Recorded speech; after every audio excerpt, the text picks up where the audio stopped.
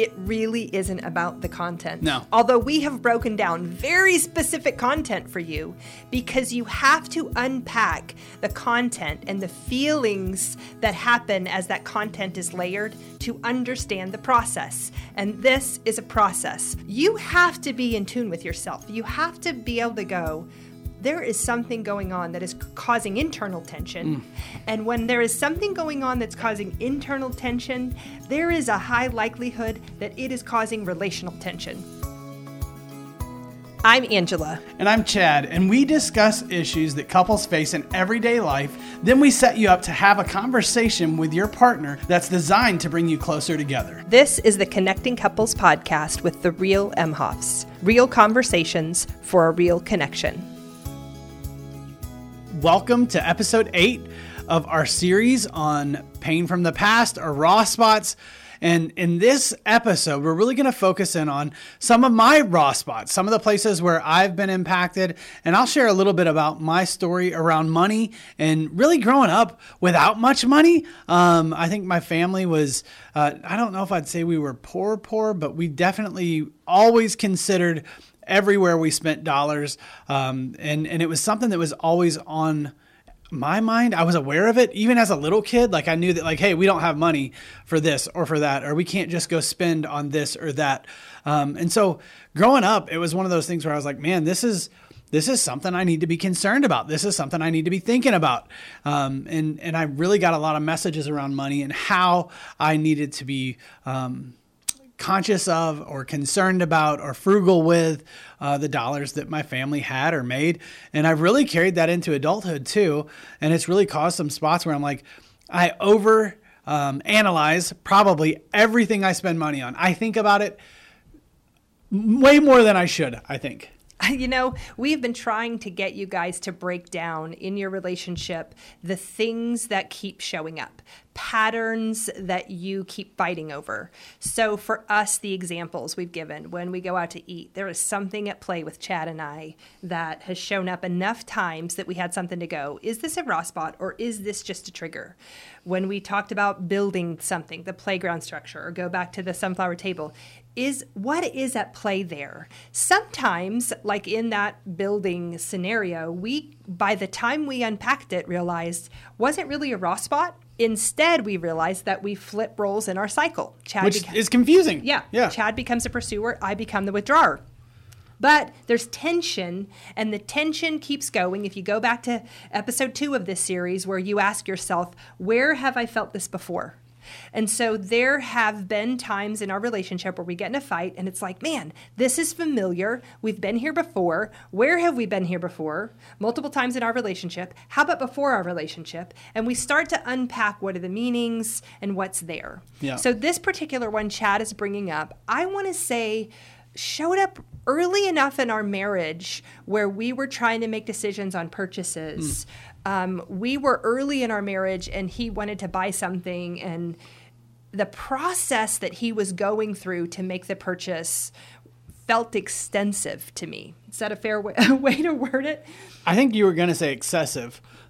Maybe, I don't know, but extensive. There was a lot going into it. Yeah. And, you know, in my upbringing, it was like, do you want a thing, need a thing, and do you have enough money for the thing? And if you needed it and had the money for it, try to make an efficient choice, but there you go. Okay. Get it. Yeah. Yeah.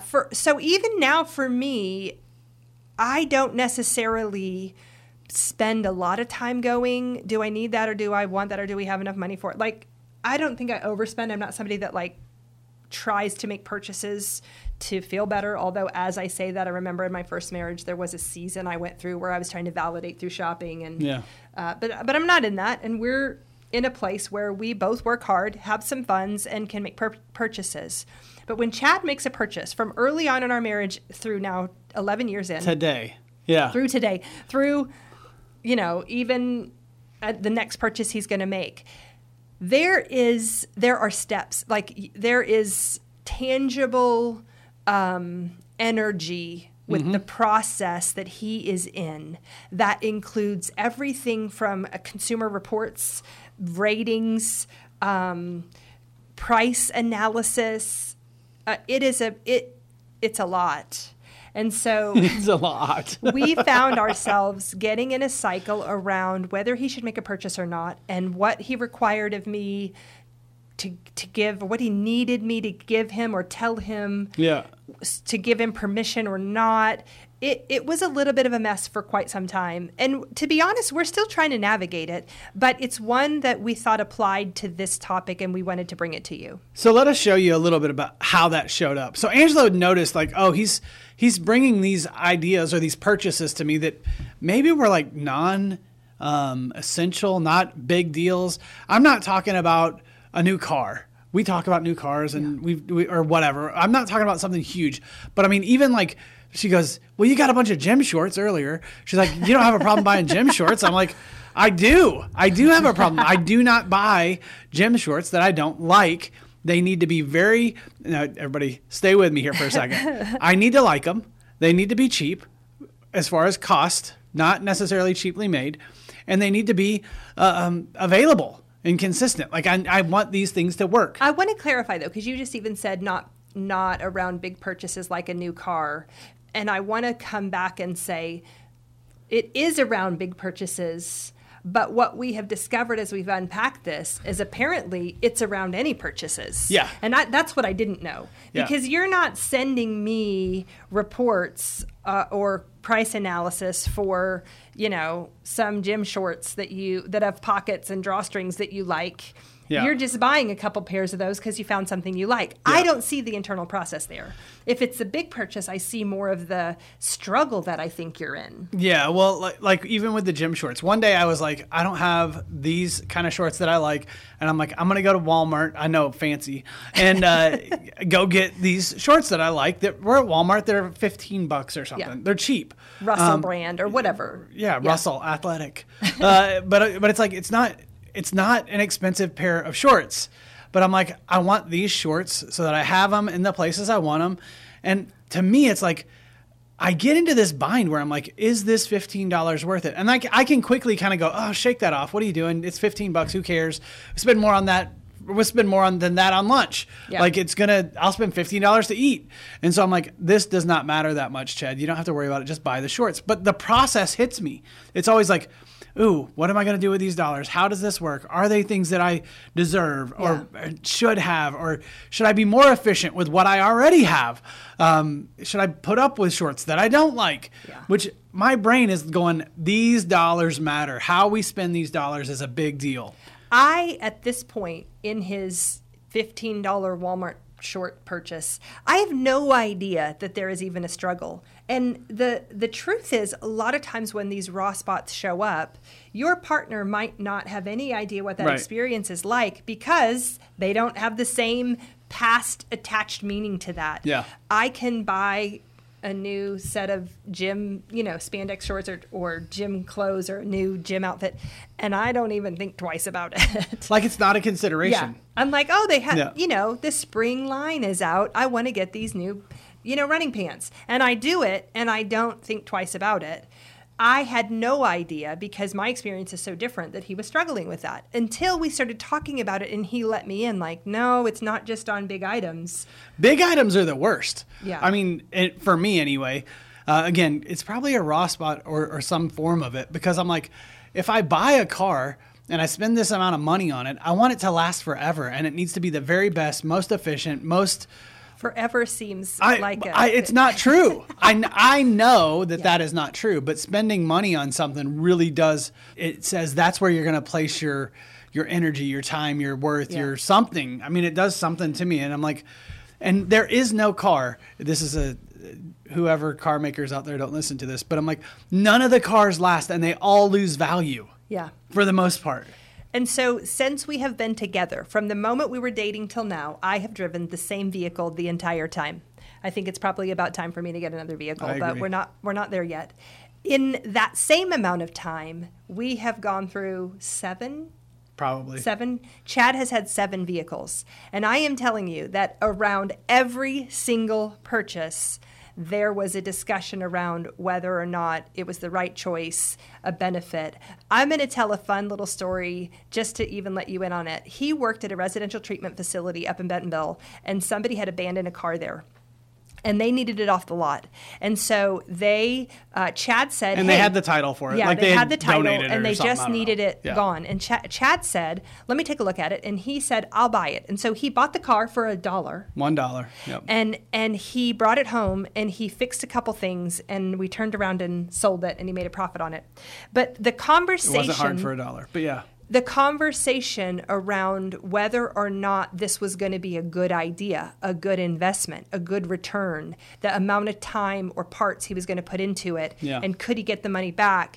And I mean, buying a car you could get working for $1 and selling it seems like a no-brainer to me. Yeah. But there was a lot of time and energy and effort spent in trying to make sure that that was the right choice. And so we started to realize, hey, Chad, something's at play for you there.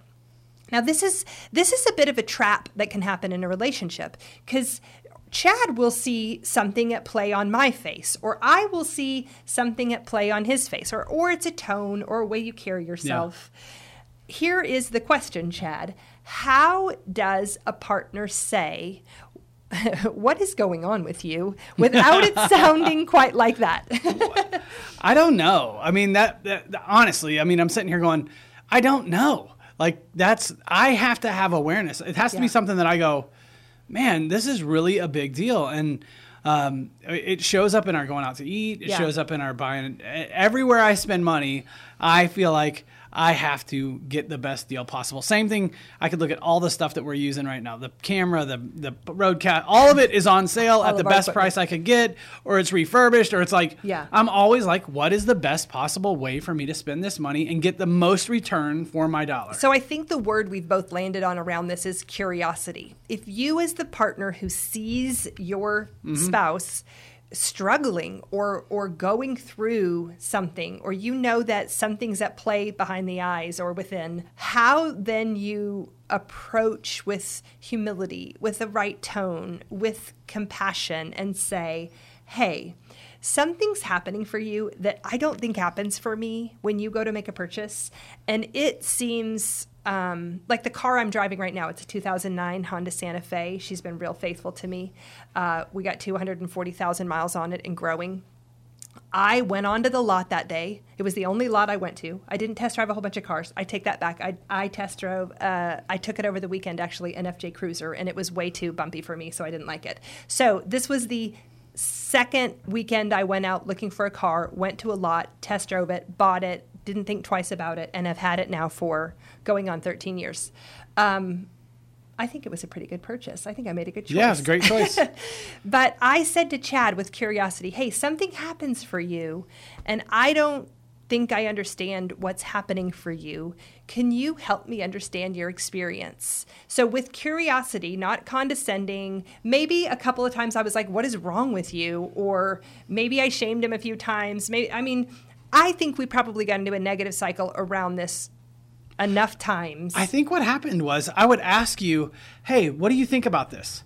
And then you would say, you don't need that. Don't worry about it. Or like you would kind of like criticize, which is a pursuer. I don't mean it bad, but you would kind of give me all the negatives about a topic. And then I'd be like, oh, I better not buy that then. Or I can't buy that. Or I shouldn't buy that. Because if it's not a clear benefit, then I don't, whether it's gym shorts or not. I want to weigh in there because I think that was around two specific content topics. Let's talk about these two. One, the bicycles. Mm-hmm. You got a bike. You were starting to like take up bicycling. Yep. Not just like, in high school when you got a Huffy from Walmart or something. Like this was like legit bike. And then you had a conversation about needing like a different kind of bike than the one you had. Yeah. Like it was apparently a road bike or a hybrid bike or a mountain bike and then you were like, okay, so we're 2 bikes in and you came and said, I'm thinking about getting, and you pitched a third bike that would be like a bike for inside that was on a trainer. And he was hesitating on whether or not he needed it. And I was like, you have 2 bicycles. Why would you need a third bicycle? And I dismissed it immediately. I missed what was going on and did not see the need for it. Yeah. Same, you had a watch. You wanted to upgrade from like all this stuff to a Garmin watch. And so this process that you go through is you try to decide, do I need this? Do I want this? Is this going to be efficient? And sometimes you pitch to me an idea. And in that moment, and we talked about this in a previous series, being clear to your partner about what you need your partner to give you back. In that moment, I don't think it was clear to me when Chad was saying, I want to buy a third bike, and what I need you to do is tell me that it's a good choice that I've made, that I'm making a efficient choice with or whatever. Yeah. So it hits me weird. Like, I don't know what you want from me, but I'm not going to meet the expectation. And then I get triggered and respond with criticism. That shuts the whole conversation down. It isn't beneficial. So that is how this has shown up in our relationship over the last 11 years when he wants to make a purchase. And we get in a little bit of a cycle because I don't think I can solve his raw spot issue. He's got to go into it, and now he's got to tell me what he needs from me so that I can try to give him assurance or comfort or something so that he can solve it. Yeah. Well, and in my head, I was like, so as I did that, I started to unpack, like, why am I doing so much process or thought, or why am I researching so much? Why am I, if you've listened to this series, right, in each one of these episodes, whether it's the food or whether it's the play structure or whether it's, there's 10 ways. I could have hired somebody to build the play structure. It'd be cheaper, or not cheaper. It'd be more efficient, right, time-wise. I wouldn't have to do it. But I'm like, way more expensive. It would be more expensive. But I'm like, why is this? Is it like I'm trying to like solve something by buying some things? I'm like addicted to shopping. I'm like, I don't think it's that. I don't think it's not, because I said this the other day and I don't think you understood what I was saying, but like I bought a new computer recently because my computer, one of the ports is messing up and the trackpad's not working, and I do a lot with my computer. And so I'm like, I bought a new computer, and I'm like, and it doesn't give me any relief. Like it gives me zero energy for that. I think that came, though, from an accusation that I made in the process. Yeah. That you have tried to make a purchase, and I have, in a critical way or trying to shut it down, said, Chad, you can't make these purchases your idol. You come to the table with so much pressure on this purchase, like you're going to buy it and it's going to make you feel a certain way, and it can't. Right. And when I said that, it didn't land well, and we got in a fight about me accusing him of, so sometimes when you try to have conversations about this topic, it gets into an ugly fight. It really does. No, it definitely does. And I don't think you do that. Like, I think for the most part, unless I'm asking you for input, you're kind of like, okay, do whatever you want. About the shorts or whatever. Yeah. The computer, I don't even think we're not paying for it. My work's paying for it. I'm like, but still, it's not even something, but I'm like, I'm going to go buy this thing, and it is going to provide zero relief. In fact, even the purchase itself tells me this isn't the perfect purchase. It's another thing. Technology in cars.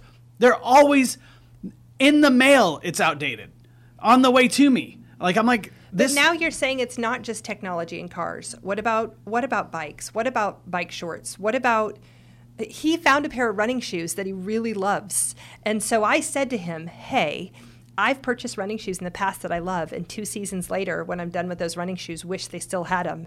If you love those running shoes like you say you do, I would right now go and buy 2 more pairs and store them. And I did. And he did. Yeah. But I think even around that, he was like, is this a good idea? And I'm like, yes, I'm telling you from experience. Well, 2 years later, I have 1 more pair in a box. He does. But you're excited about it. I am on one level, but there's another level that says they're kind of outdated and they look like old man shoes now. And so I'm like, even I'm telling you. Even shoes lose value. Even things that they don't provide me relief. They provide me distress on both sides of it. Well, what are you going to... Okay, great. Thank you for bringing that to my attention. I, your partner, want to help you with that distress. What can I do? Help me know what to do.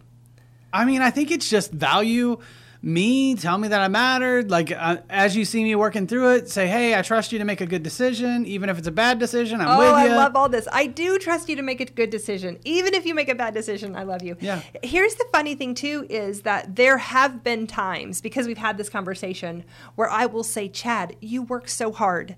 You were getting like a discount bike that's used and you're going to fix something that's wrong with it at a fraction of the price. Get the bike. Like, it is a no-brainer.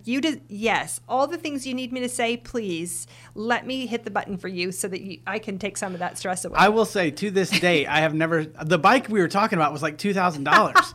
I have not spent $2,000, out of all the conversations we've had on bikes, I have not spent $2,000 on a bike, all the bikes, all 4 of the bikes I've bought. Bikes together don't add $2,000. And I'm like, and even still, I'm like, it's not, it literally is not about the bike. It's not about it's not about I have like some pride in that I got those things for that amount of money. I think you're bringing up such a valid point, which is this. It really isn't about the content. No. Although we have broken down very specific content for you, because you have to unpack the content and the feelings that happen as that content is layered to understand the process. And this is a process. Yeah. When Chad goes to purchase an item, a process starts in his body, in his brain, in his feelers.